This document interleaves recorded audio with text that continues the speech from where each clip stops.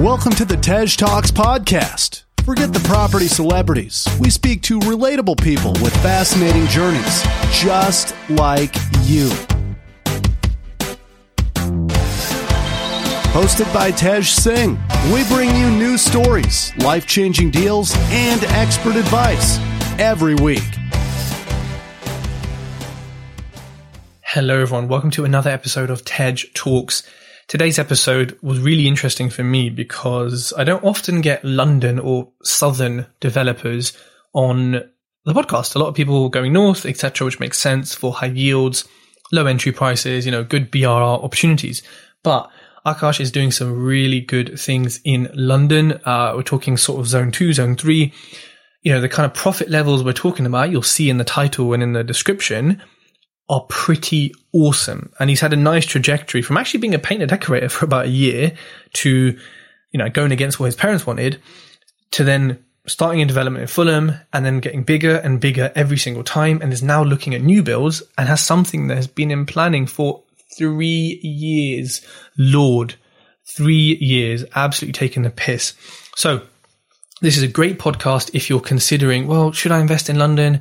Should I travel and go somewhere else? Have I got enough capital to do it? What do the deals look like? Because we go through some of his deals and break down the figures for you. So lots of learnings in here, and also a really nice different perspective on, investing in London. If you haven't already, please leave the podcast a review. If you're liking the content, it's a lovely way to say thanks. Go to iTunes, go to the Facebook page. Thank you so much. Akash, welcome to the Tej Talks podcast. Thanks, Tej. Pleasure to be here. Thanks for having me. Now, we were supposed to do this in person many months ago, I think. We were supposed to get some video content on one of your very, very nice sites. But, of course, something got in the way. I wonder what that was. So, I can't remember what it was. Yes, something happened. So we are now doing this on Zoom, but we will at some point definitely make some videos together, because I want to share with people your interiors, because we'll talk about that as well, but they are gorgeous. And thank you. If people are not following you on Instagram, they're going to be after this podcast, because people need to see this. So before we get into the kind of things you're doing now and investing in London, which is a big, big thing, a lot of people go, I want to make money. I want yield. Okay, look upwards. Let's go to the north, which is fair enough. But I really want to delve into your London investing and why and how it works. What were you doing before property, and then what got you into property? Okay, so my pre-property story is pretty simple, and it was nothing, or school. I basically started investing in property straight out of university, or just after university. So my pre-property story really, it stemmed from childhood, I guess. I was quite lucky or fortunate that my parents had a successful business, and one of the things that they used their spare money to do was to renovate properties. So throughout my whole childhood, I was moving house essentially every couple of years, because we'd buy a family home, we'd live in it, or my parents would renovate it, we'd live in it for a year or 2 years, and then they'd sell it and do the same again. Obviously, that I think they were doing that for capital gains reasons, and they didn't have so much money that they could go and purchase a separate house to our own home. So I think that's where my first inspiration, my first passion really came from, like just seeing how you could take these dilapidated properties and then they become this beautiful, usable space. It was happening year in, year out when I was a teenager, etc. So I think that's where the fire started from. What did you study at university?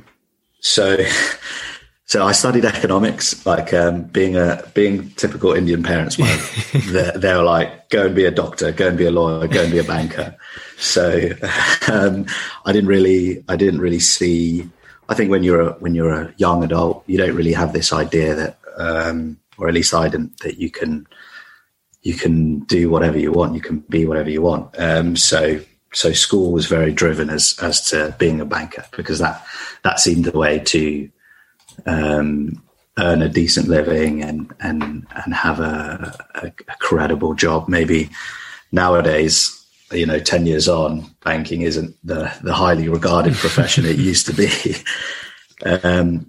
So that's where I started economics at uni, and then I came out of uni and I was applying for banking jobs, and I felt lackluster in what we were talking about. I was going to interviews and I just didn't have that inspiration or the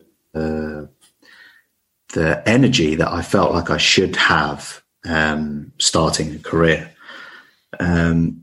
So I tussled with this idea. Oh, look, I've seen this happen. I know that it can be fruitful. I know that it's certainly something that can give someone creativity. Maybe I should go into property development. And so after that point when you said, right, let me go into property development, was it scary because you hadn't had a job, you hadn't been in an office with people? It was kind of like, oh, straight out of education into something that is, pretty difficult, which is having your own business or working with family or just doing something that's not, being employed. Did it ever cross your mind like, oh my God, this isn't normal, I'm going to struggle? Yeah, it definitely crossed my mind. And even if it didn't, my family were definitely there to remind me, go and get a corporate job. Like you can't just do this. You have no idea about the real world. That's the classic line. You have no idea about the real world. You need to go and work in corporate so you can learn. But I don't know. I didn't feel like that was the necessary path to give me the right foundation for property development. Like going and working in a large organization, maybe it would help, or it probably would help, but it's not.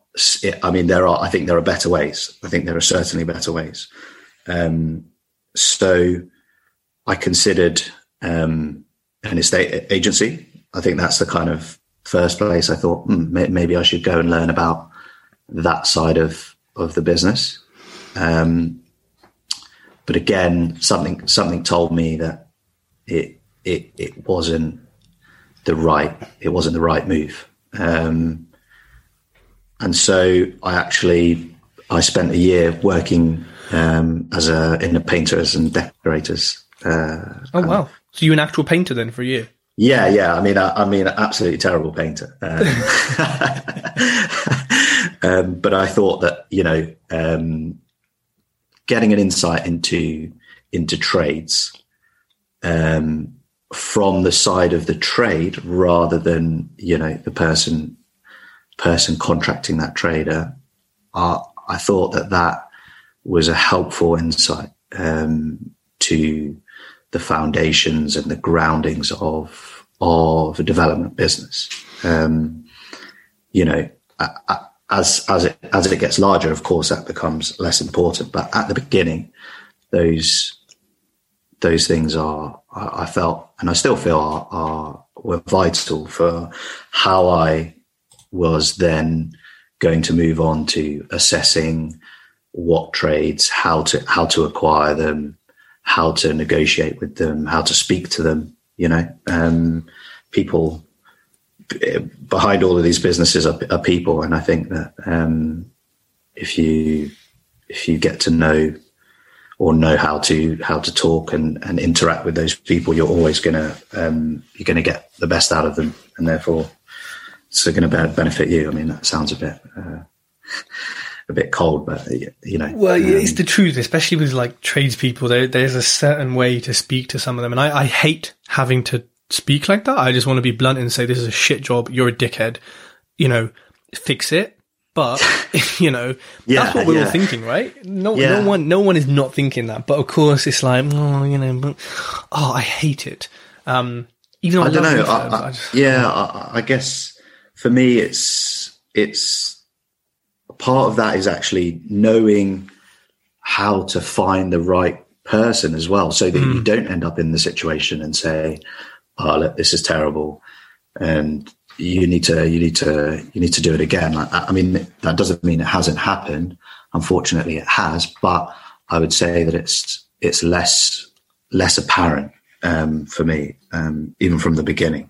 I think I was quite lucky that my first builder is the same builder that I'm still using today. Wow, and how many years have you been working together? So, well, where are we? 2021. At least 5 years, I'd say. That is amazing. I think a lot of builders and property investors have an expiry date on their relationship, and I think a lot of us are always heading towards it, and it's amazing and quite positive, and I suppose inspiring to show that actually it has lasted this long, because that says a lot about the both of you. But we're going to talk about tradespeople, because your refurbs are quite high end, so there's a lot I want to go into there. So once you worked as a painter decorator, how did you then, what was the kind of transition to doing it yourself, funding it, finding it? How did it all come about back then?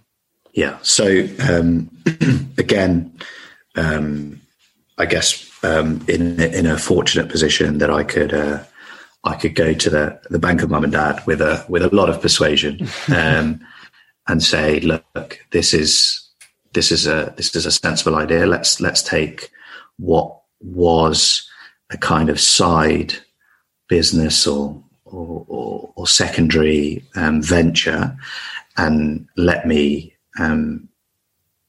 take this to a point where it's hopefully going to be a considerable business.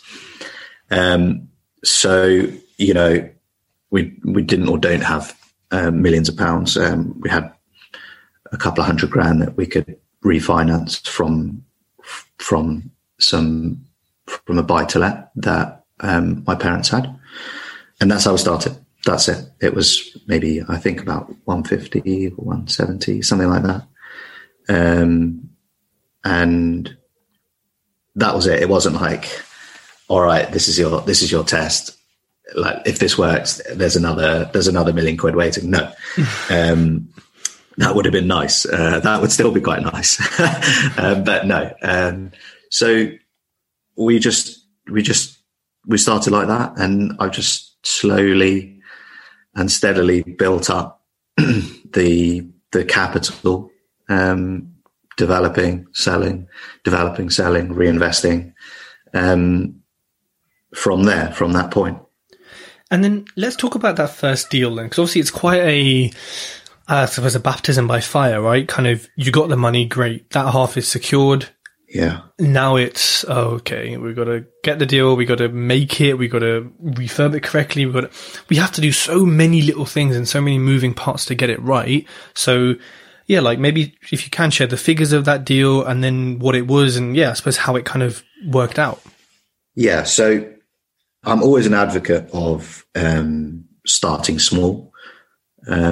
I think I'm quite a risk preferring person in general. I always take quite big risks, but in property and in business, I'm very risk averse. And I think that comes down to the fact that there are almost always big sums of money at play, right? Even if it's not £100,000 and it's £20,000 in considered everyday life, that's a big sum of money. And I think that it's always good to start small.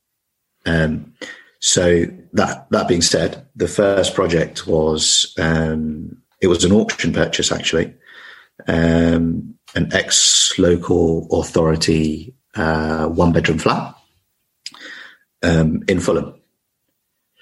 So it was £377,000 at auction.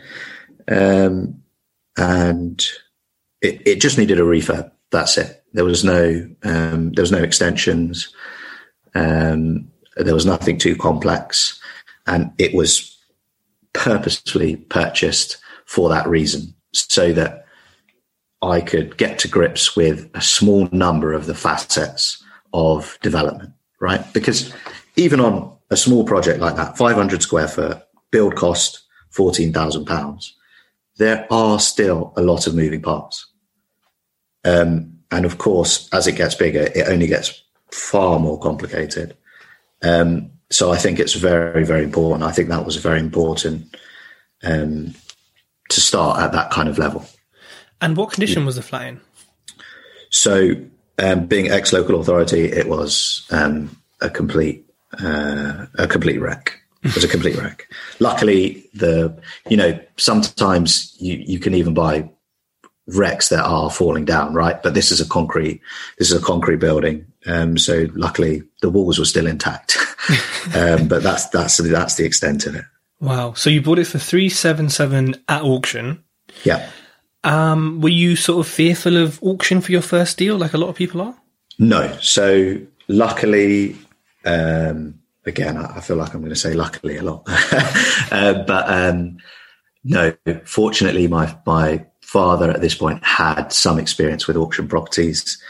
We still to this day only purchase from auction if we see what we say is there's a reason that it's in auction, i.e. it's from a housing association, it's from a local authority that have to be seen to put it on the open market. I think that's quite a good piece of advice if you want to try and save time.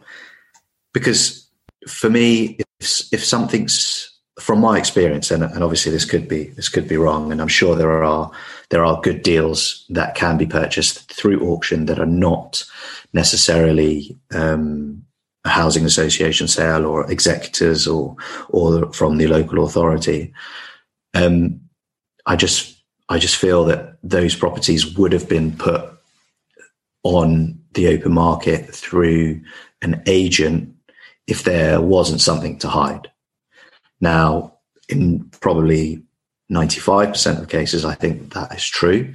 And for me now, it's about the balance of time when finding deals. So maybe at the beginning, you can trounce through, 120 lots and look through each one and assess each one that may be appealing to you.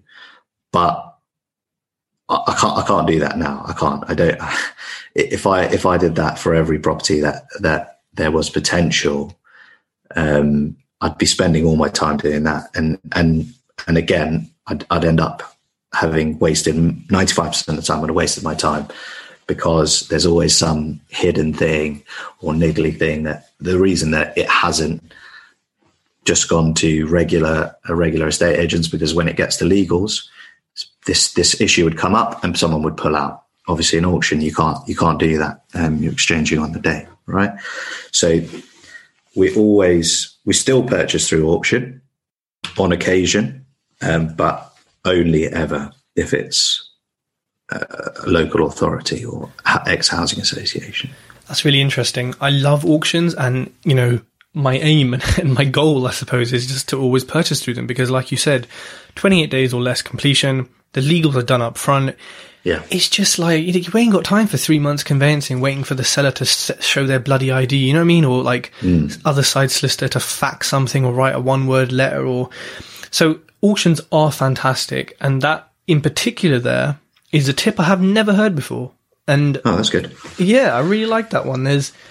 I definitely see what you mean about the other ones have been put there for a reason to hide something. Mm-hmm. And I've bought, 5 or 6 properties at auction, and not to say that you can't spot them on the viewing or in the legal pack, but there's always something that someone won't see and may end up getting stuck with. And obviously we don't want that to be us. So, yes, exactly. That's the hope of the vendor, right? That's the hope of course. The vendor. Yeah, just sell it, flog it, get rid of it. Someone else gets stuck with it. Oh, well, buyer beware, your problem. Exactly. I mean, it is our problem. So you bought it for 377. How much did you spend on a refurbishment? Okay, so I've got the figures in front of me. 377 was the purchase price. The total build cost was £14,000. Oh, so it's just a refurb, right? Okay. It's not very much to do. New kitchen, new bathroom, rewiring electrics. It's a 1-bedroom flat, right? Mm-hmm. So it's quite small. And I think the all-in cost was 407. Mm-hmm. And then we put that on the market for 475 and achieved just slightly under that. So, well, a couple of questions. Nice profit, obviously. But why did no one else bid higher when there's quite a healthy margin, aka it sounds like a pretty good deal with not much work? Why didn't it have more interest? Or just one of those things. Sometimes it happens, I suppose. I think so. Yeah. It may have been. I believe it may have been a July auction. Okay. Which is the July and December auctions are normally notoriously slightly better value than the other months, mm-hmm. Because people are away on holiday in the summer months and the same at Christmas, or don't want to be transacting on properties over the Christmas period.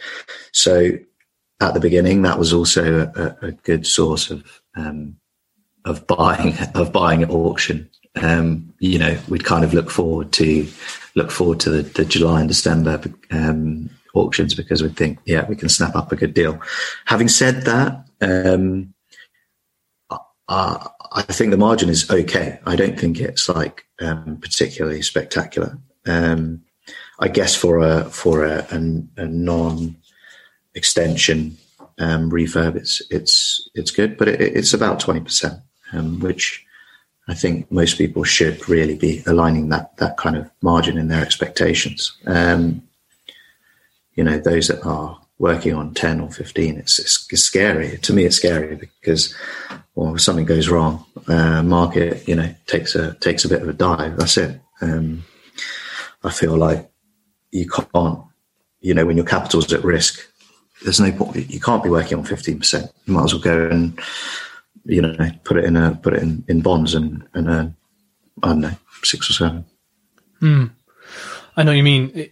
And it's a thing for new investors and developers as well, is that it's easy to look at a deal and say, oh, you know what, it makes 10, 15 on the spreadsheet, but we can save cost here. It'll actually be like 2025. The chances are it'll actually be like 5 or 8. Yeah. It never goes that way. It never goes that way. You never save, you never save money, really. I think, I've had it before where it was a 20% and it ended up being a 15, or it was a 15 and it ended up being a 9. And it's what it is. So when you purchased this property, did you know that the end value was did you analyze it fully to every single detail? Yes, of course. Yes, you have to. I mean, it would be ludicrous not to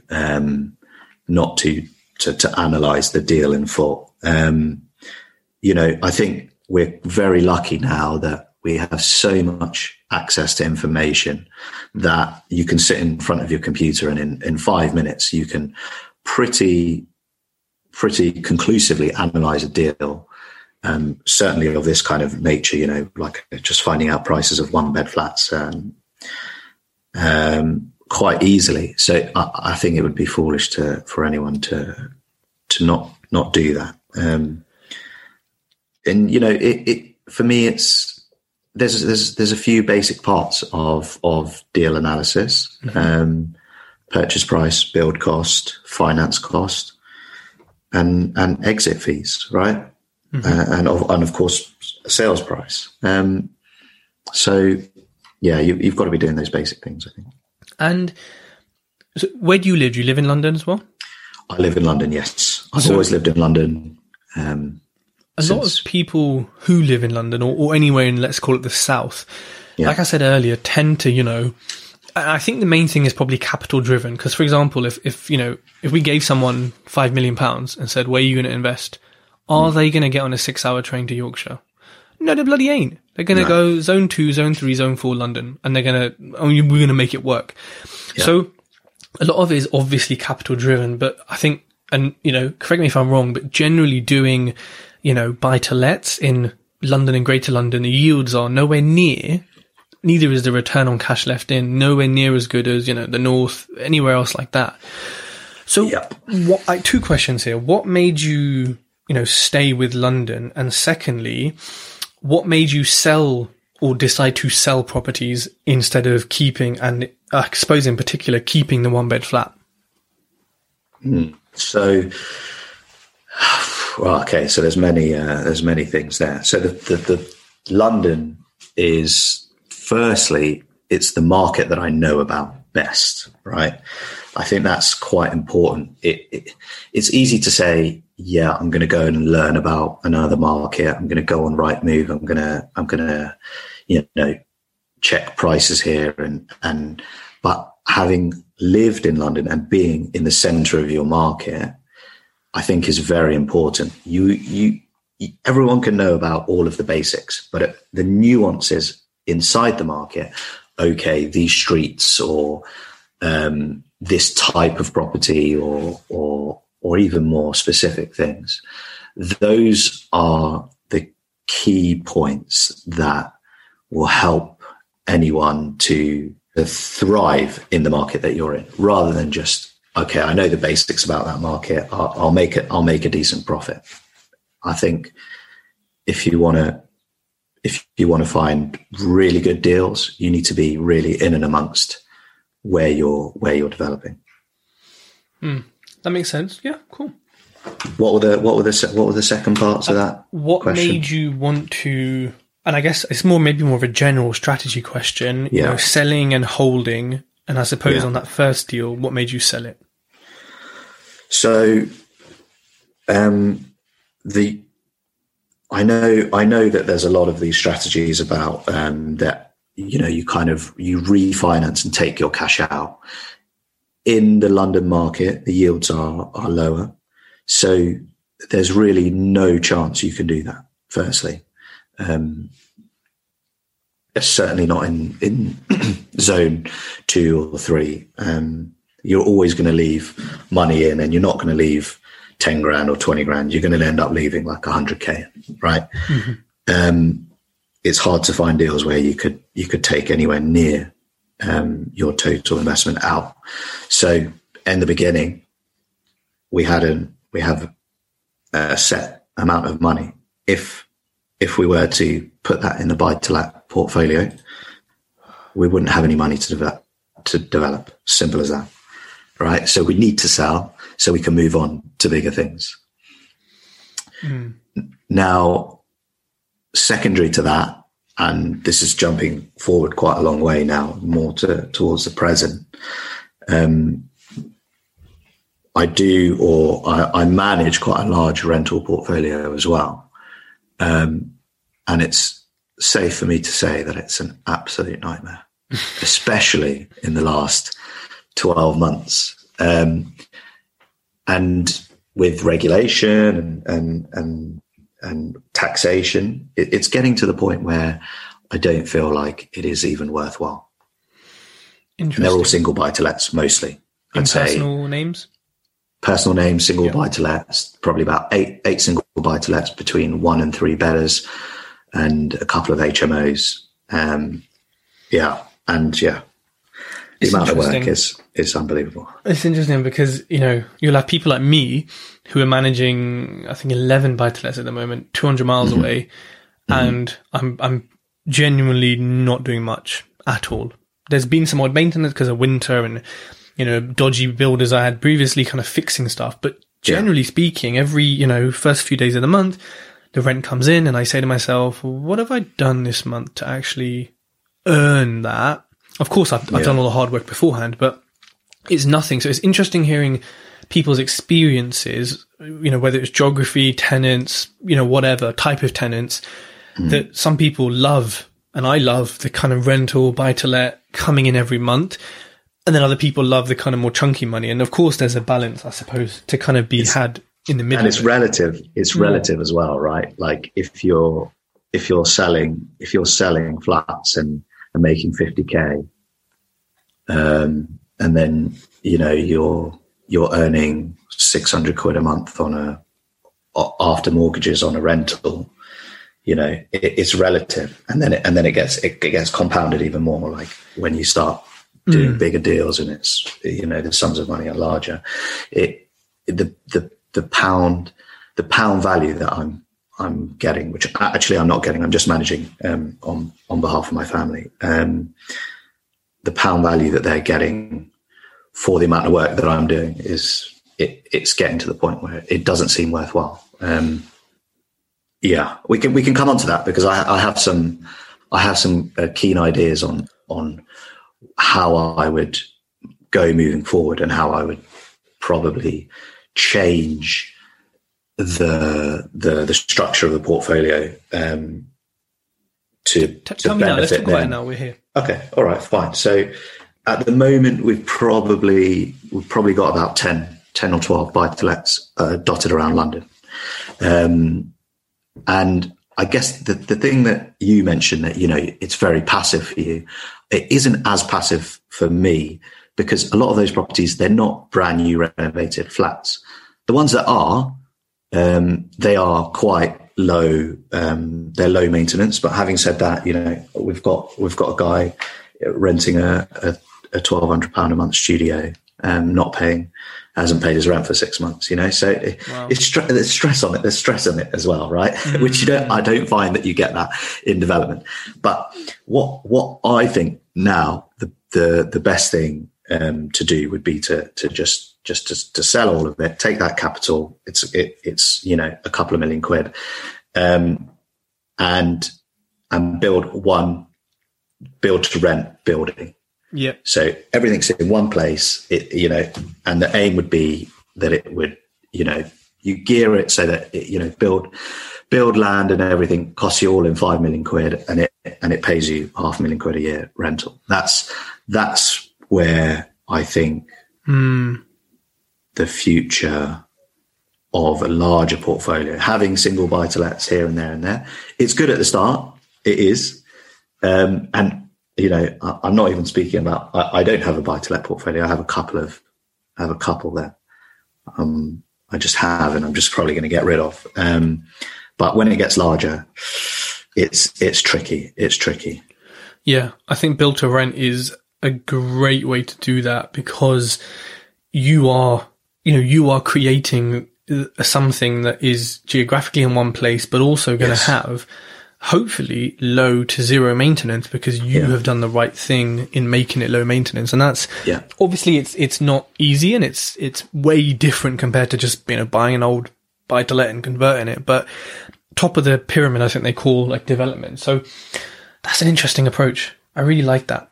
And if we kind of go back to the kind of, I suppose, speaking about London, you know, I suppose a question for you, quite a broad question, is, you know, is it possible anywhere in London, Greater London, let's say the South, is it still possible to find, I know we're in sort of Corona, a bit of a hot market at the moment, but generally speaking, can you find below market value deals in London that can be flipped on with a nice refurb? Do they exist, or are they becoming increasingly rare?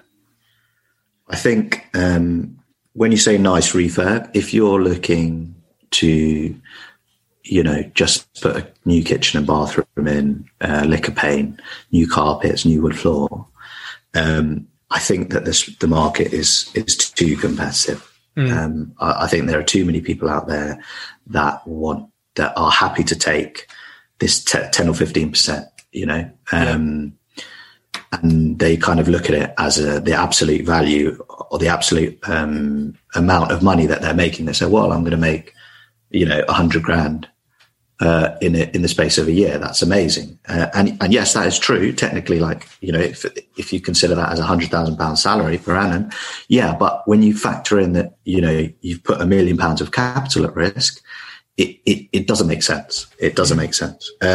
So I think that space is too competitive, and you're probably better off outside of London.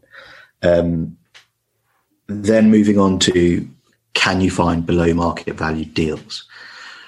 I don't know. I wouldn't like to say the answer is no, but I don't go out looking for below market value deals. I think that's another one of these phrases that's thrown around quite a lot, right? But I just look to find projects where I know I can add more value. I can do things slightly differently, and therefore my GDV is going to be higher than someone else's. Yeah. And therefore I can pay market price for it. Because in London, if you're not competing with another developer, most of the time you're competing with end users, right? Someone's going to go in and say, there's seemingly a lot of people in London that have got 1.5 million quid at the moment, right? Just say that's the kind of market, let's say, we're talking about now, right? They've got 1.5 million quid. They're a young family, and they'll go and buy a house, and they'll spend 200 grand renovating it, and they'll be living in a 1.9, £2 million house.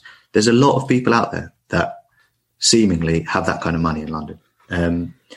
So as a developer, I don't think that below market value is the right term for what the kind of deals you're looking for, or I'm looking for.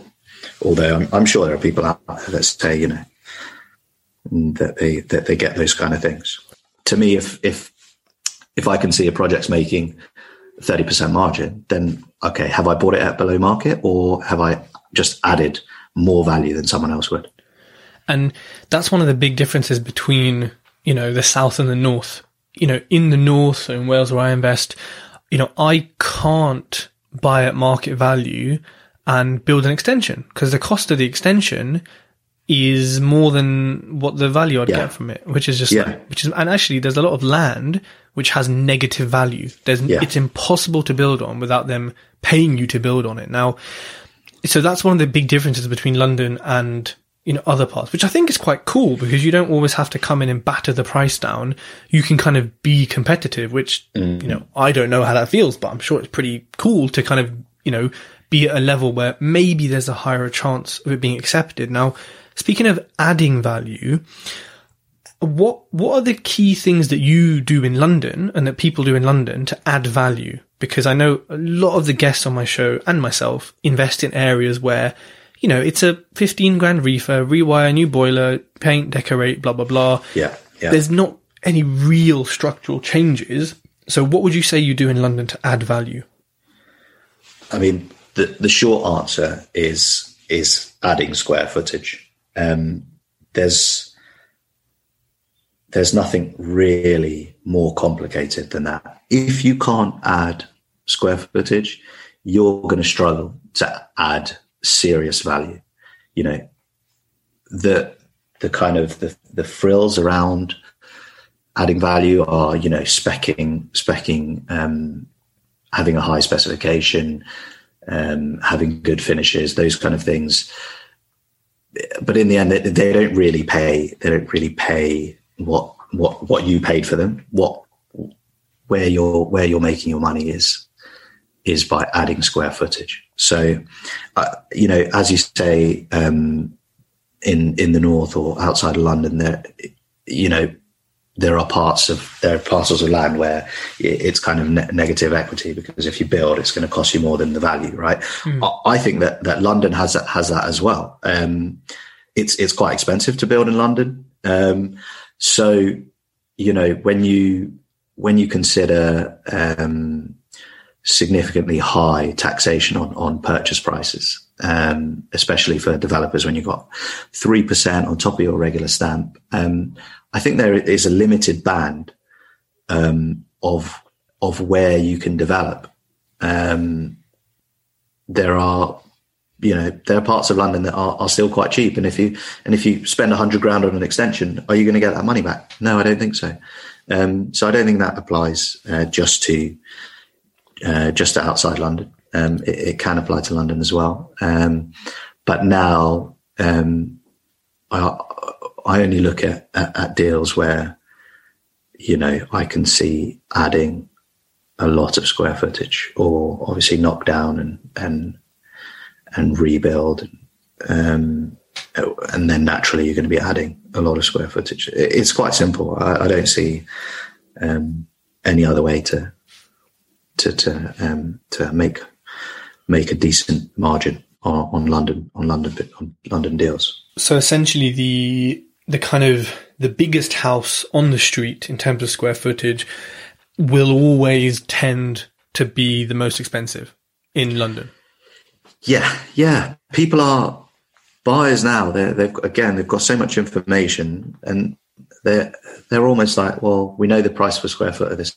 How many square foot is it? Multiply it by the price per square foot. There you go. That's what we think is valued at, right? There was a point selling in Fulham where everyone just had in their head £1,000 a foot, £1,000 a foot, and it didn't matter whether it was a kind of like lived in or it was a brand new flat. It was like, well, this is Fulham. It's £1,000 a foot. It's 800 square foot. All right. Well, it's worth 800 grand. And, that can be frustrating, obviously, when you're producing brand new properties. But at the same time, it helps you quite easily value deals as well, right? There's no two ways about it. Okay. We're going to have 3,000 square foot of saleable space. There we go. What, £1,000 a foot? That's 3 million quid. And the two main ways of adding square footage are into the loft and extending?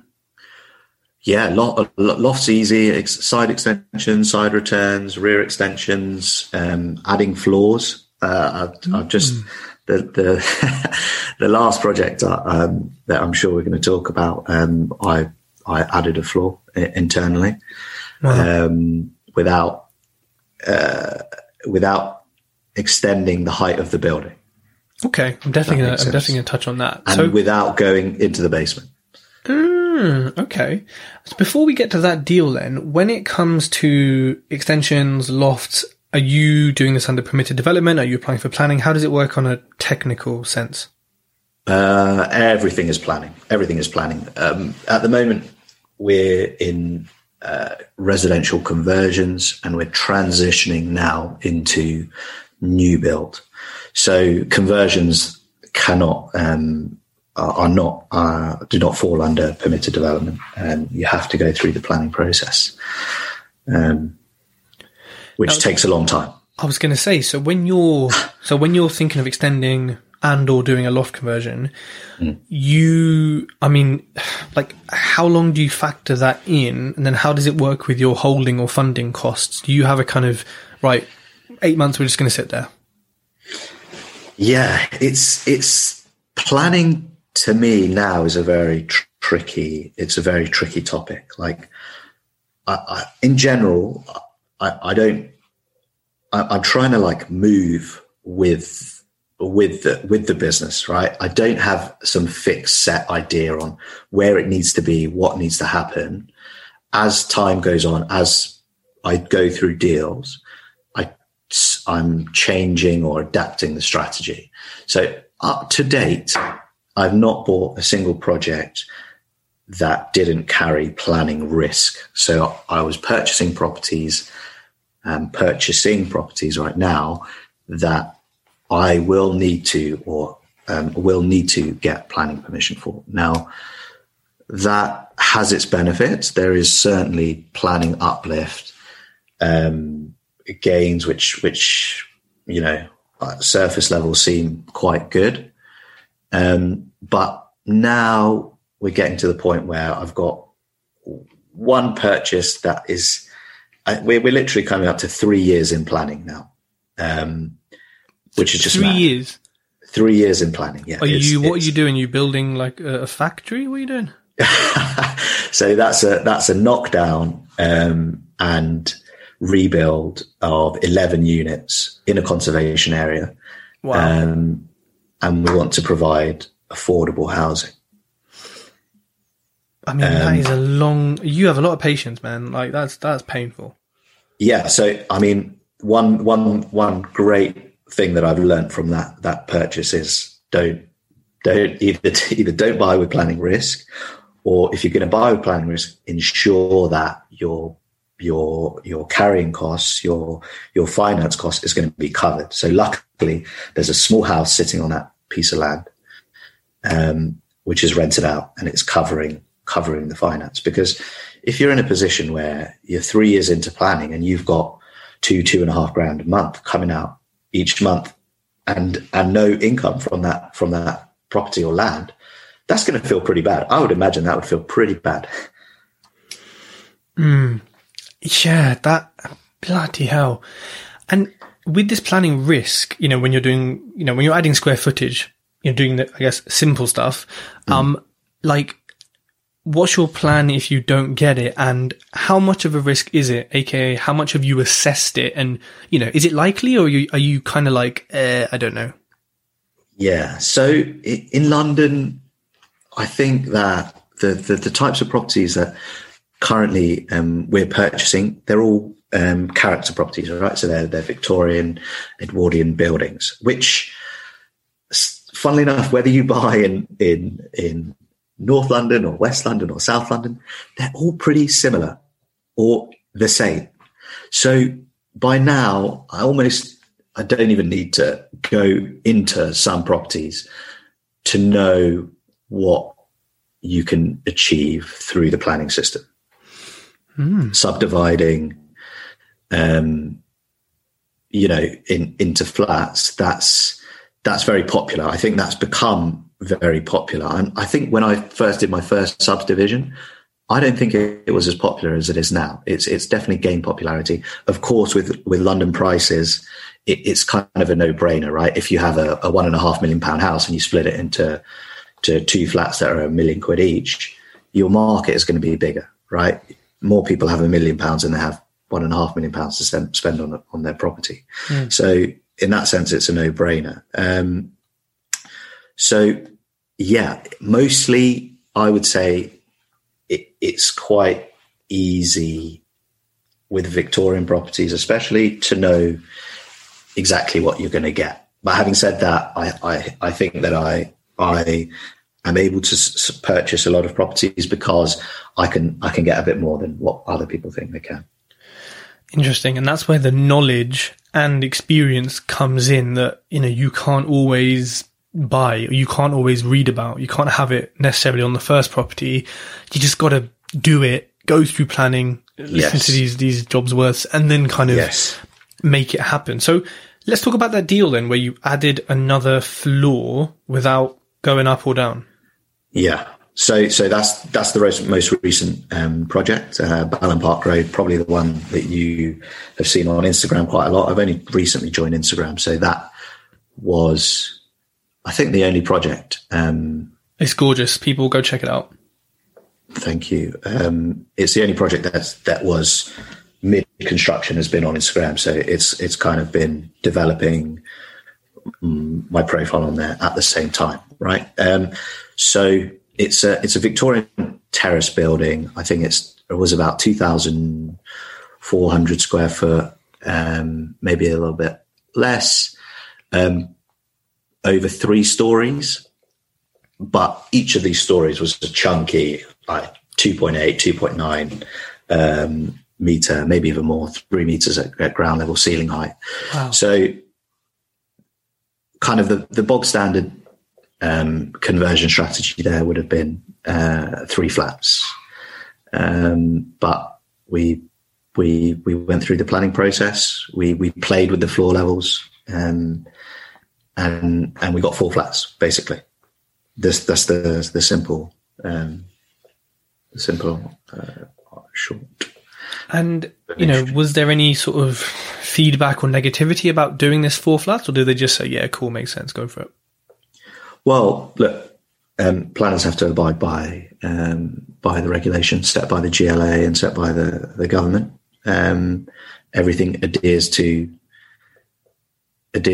space standards. Everything, and that's the basic level, right? Like you've got to produce flats that abide by those space standards. But do you really want to be selling, and can you be asking a premium price for a flat that just meets the London space standards? No. So the first consideration is, does it meet the standards can we keep the planners happy? Yes.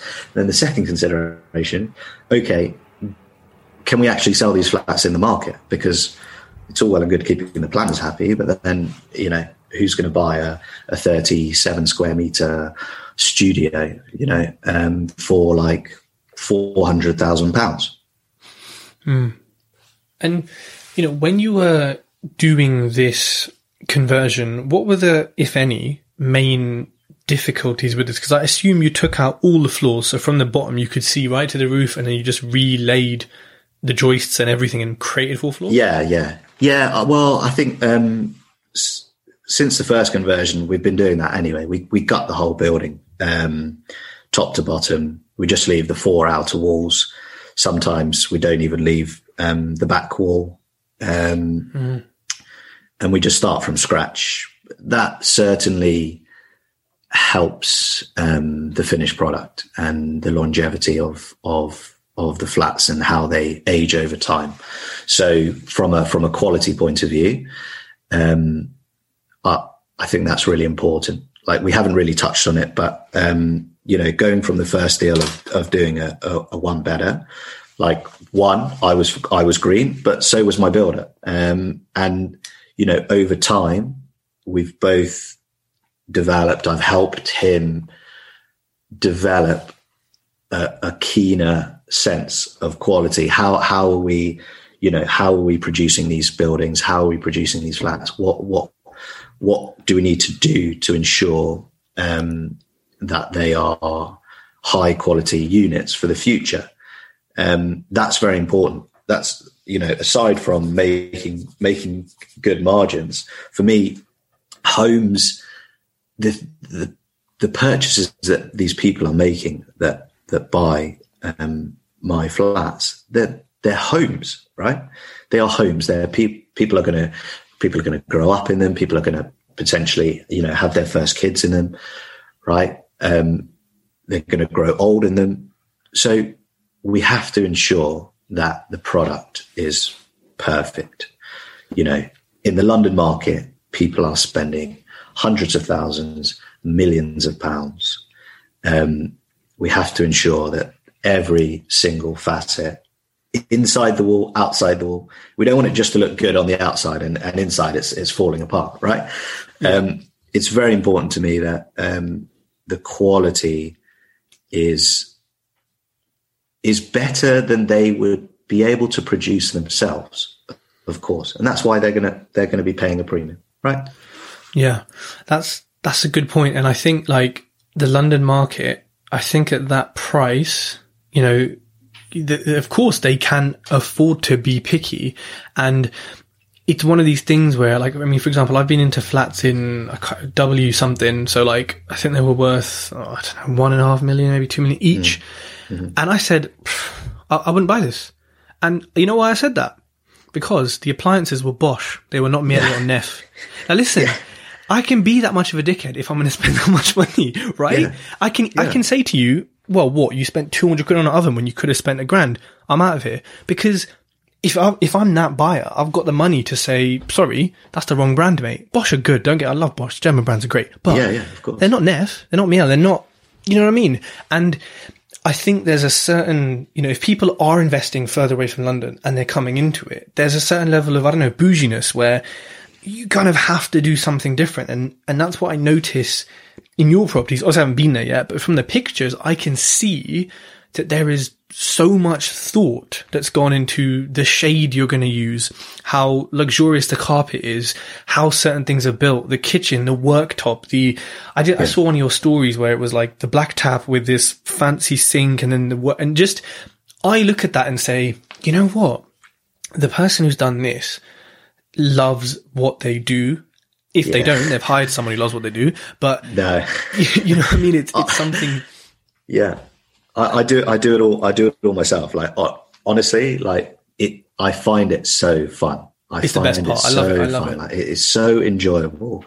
Like you know, I go to some networking events and I always get approached by like interior designers, and I'm like, no, I'm okay, I'm all right. Honestly, don't take this away from me, because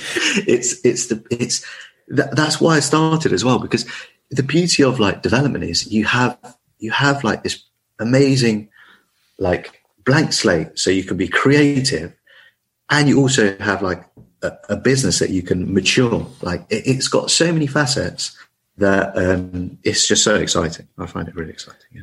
It is, and I know what you mean. Like that is, when I think of it, when I get a new property, I'm not like, oh yeah, that's an extra, X amount a month, or it's equity. I think, what kitchen are we doing? What bathroom tiles are we using? Yeah, exactly. Let's go. That's it. That's exactly it. Like you go and you look at what inspiring architects, inspiring builders, house builders, what are they doing? What are they producing? Like the amount of times I get frustrated when I see new properties come to the market and it's just the same old boring, basic, this, that, and the other. And in London, you can see it's very clear when you see like an amateur developer, they just put the carpet in, wood floor here, white kitchen, and then they're like, yeah, my house is worth £1.5 million. Please buy it from me. Who are you persuading to buy that house? Like no one. You haven't done anything they couldn't do themselves. So that's part of what Saha Properties is, I guess, right? Like we really want to, we work with Venetian plasterers, we work with stone people, we work with expensive materials. Sometimes there has to be a balance. Obviously, if we build good relationships, we can be buying those materials at far cheaper price than your retail guy. And so in the end, we're passing that value onto our purchasers. And that makes a big difference, when you walk in and you feel or see that it's engineered wood floor, and it's not just straight laminate, it's chevron, it's herringbone, it's something different. Like, yeah, that does bloody cost more, but I think like with any of these things, like black taps, gold fixtures, you and I and everyone listening knows how much they cost, but they look double what they cost us. And I think it's really important for anyone listening, even if you're doing, like I have been, 80 grand buy to lets. I have black taps in mine. I have, gold taps. I have kitchens that I could have spent half that much, but it makes a difference, and it's kind of part of the passion. And I guess if it's a rental, someone looks at it and says, well, I'm going to look after this because it's gorgeous. And if it's a flip, they say, I'm in love with this. I want this house. And, I've been to fellow developers' houses, and I know hopefully when I get to see yours, I'm going to be the same. I literally walk in and I'm like, I'm ready to buy. This is gorgeous, and that's a feeling I actually feel. Even as a property investor, I know I can do the same. We can, but I'm still just like, yeah, this is nice. I can see myself living here. Yeah, record a podcast. Yeah, you're proud, isn't it? You're proud, exactly. You put something out there, and you have to be proud of the thing that you've created. That's important. And if you have that passion, if you have that feeling, that will be translated to the buyer in one way or another. And if you don't, there's plenty of professionals out there that you can hire if you want to. True. Of course, it will make a big difference. Can you share the figures of this Balham deal? Yeah, sure. So the Balham deal was actually another auction purchase. Interestingly enough, and we purchased that at 1.165. We spent 700,000 approximately. Wow. Renovating, and we're going to exit at about 2.82 million. I'm saying we're going to exit because coronavirus has just lengthened the exit process. There's been one lady that just loved the flat so much. She's been waiting since March to complete. Wow. So she's the last one. And hopefully that's going to be within the next couple of weeks. But we're looking close to about 800k on that. And you know what? That's pretty awesome. But as I suppose what people also need to see is you are spending 1.8 million. So there's a lot of capital here. Maybe not. I mean, plus another couple of $100,000 finance. Don't forget about that. I never forget about that. The lenders never forget either. Yeah. I think it's important for people to hear that, yes, you made 800K profit, but you had to put in X amount first. And that goes with anything. If you put 10 million into a deal, I'd expect, 10 times the profit. So it doesn't necessarily mean that people need to do bigger deals, or they should be, but it just means, wow, look what is available, arguably on people's doorsteps, depending on where you live. And how long, obviously until this lady completes, I mean, how long do you think it will be from getting the keys until you're fully out of it? This is another quite long one. Well, we purchased back in the start of 2018. So that's 3 years. But it sounds longer than it is, because once we got planning, we didn't start straight away. Like now I'm at the point where we are managing multiple projects. And for me, I don't see, I hear about people doing like 5 or 6, or I don't know how many at the same time. For me, it's not possible. I don't know why, or I don't know what other people are doing that I'm not. We're messing up. I've done it before. We're just messing up. That's what we're doing. We're getting it wrong and we're fucking up. That's what I did with 5 or 6 at the same time. Right. Because for me, before I thought, okay, let's say you're making 100K a project, right? In the future, I was like, right, okay, well, I'm just going to do 5 of these at the same time, and then I'll be making 500K, right? But no, it doesn't actually work like that. You can only do, for me, 2 or 3 at the same time. And so they have to get larger, right? That if you want to grow, they have to get larger, because I'm limited to the number that I want to take on at any one time, and ensure, like you said, you're messing up, ensure that the quality is up to standard. So we purchased in, say, Jan 18. We had planning by the end of 2018, but I didn't start until mid to late 2000 or start of 2019, I think, something like that. Okay. It's still a time frame that I think anyone who hasn't done big projects before may not be used to. But like we said, the bigger the cash, the bigger the profit, the longer it takes, the more complex it is. It's all proportional. That leads me to my next question, which is, so you mentioned new builds before, and I saw it on your Instagram profile as well. When you're making 800K from an existing unit, why do you want to do new builds? Yeah, that's the question. Why do you want to do new builds then? Why? So for me, it just seems like the next step. Conversions and subdividing, they have a limit. I mean, how big can you really go on a conversion? It has to be an existing building. Okay, you can start thinking about converting like landmarks, but that's just a whole nother kettle of fish, right? So for me, my goals, my aspirations, they're quite big. Like I'm only 4 or 5 years into this, or 5 or 6 years. I don't know. And I'm under 30, right? So I've still got another at least 20, 30 years ahead of me. I want to grow this substantially. So what's the next step? How do I go from £3 million GDV to a £5 million GDV, right? And to me, new build is the only way. Is the only way. You can start doing really expensive houses and really expensive flats, but I'm not really interested in that. I don't really want to be selling to people that live in Russia or the UAE. I want to create homes for people in London, like Londoners. I think that's important to me.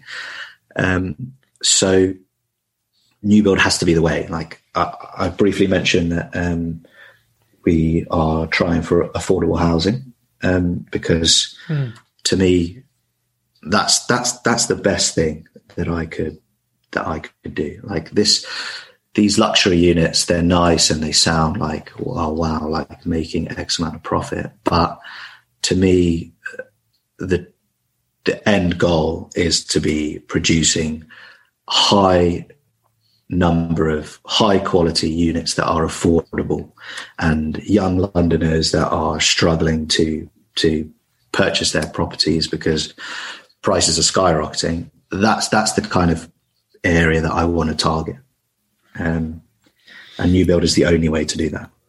Good. It's, affordable development is something that I think a lot of developers try and avoid by building, less than 9 or 10 units, or there's reasons for it as well, Ted. Honestly, there is reasons. Yeah. I'm gobsmacked. This is, and now we're referring to the project that's 3 years in planning. I naively thought that I could go to the planners and say, "Hey, Mr. Planner, I want to build some affordable housing," and they would say, "Oh, thank you, sir. Let's get started." They're fighting me tooth and nail to build affordable housing. It's counterproductive. It's crazy. What idiots! Absolute idiots! You're doing something that most developers are not wanting or willing to do to help people of their constituency, and they're fighting you. I mean, says it all. That's like. People will hear like 11 units and they'll go, "What? 11 units? Why are you doing 11? Do 9, right?" That'll ring alarm bells to some probably far more seasoned developers than myself. But I genuinely thought, and I am still going to continue with this. This is the guinea pig model. And if it does get through, which it should very shortly, hopefully, it's going to be the start of a push towards more affordable housing, because it's what we need. It's what Londoners need. And it also has its benefits for me as well. If I'm selling 10 units at 300 grand, right? It's much easier than selling 1 unit at £3 million or 2 units at £1.5 million, right? So there's a lot to be said about it that I think developers don't consider or shy away from. There is a lot of red tape, but there are some things that they have to be worthwhile. That we have to take the long hard road to help Londoners, I guess. Yeah, no, I agree. And of course, this brings us almost to the end of the podcast. I think we could probably talk forever on these topics. They're so interesting. If you could have dinner with 3 people, dead or alive, who would it be and what would you be eating? Oh, I'm a massive foodie, so actually for me, I'm thinking more about the food than the people. Yeah, I would be as well. I think 3 people. Oh, that's quite difficult. One would probably be Churchill. I think I quite like English history, so I think I'd pick figures from English history, like Churchill, Victoria, Queen Victoria. Great strategists, right? I think they'd have a lot to say and a lot of interesting knowledge to part on. So that's 2. Third person, I'll let you have 2. I mean, those 2 could be chat for hours, I'm sure. And what would you be eating? What would I be eating? Oh, what would I feed them? I think I'd have to feed them like Japanese food. I think that would be. I don't know if Churchill would like that. He didn't really like Asian people, did he? So I don't know if he'd like Japanese food. Yeah. Fun fact about Churchill, so I live in a village in Hertfordshire, and there's there's quite a few farms here, but there's one particular farm, really nice lady owns it, I was chatting to her the other day, and Winston Churchill actually stayed at that farm for, I don't know, a period of a few days or a few weeks or something, because it was owned by some posh family, before he became Prime Minister, before he became, like when he was a war correspondent or something. That's so, full claim to fame. Yeah. A small world, yeah. Nice little picture of him out front. So, Akash, thank you so much for coming onto the Tej Talks podcast. If people want to follow you on Instagram, what is your tag? Good question. I think it's Saha_properties. I will put it in the show notes as well. People, go click on it and go give Akash a follow. Do it now. If you like this podcast, connect with Tej on Facebook, LinkedIn, and YouTube for more great content.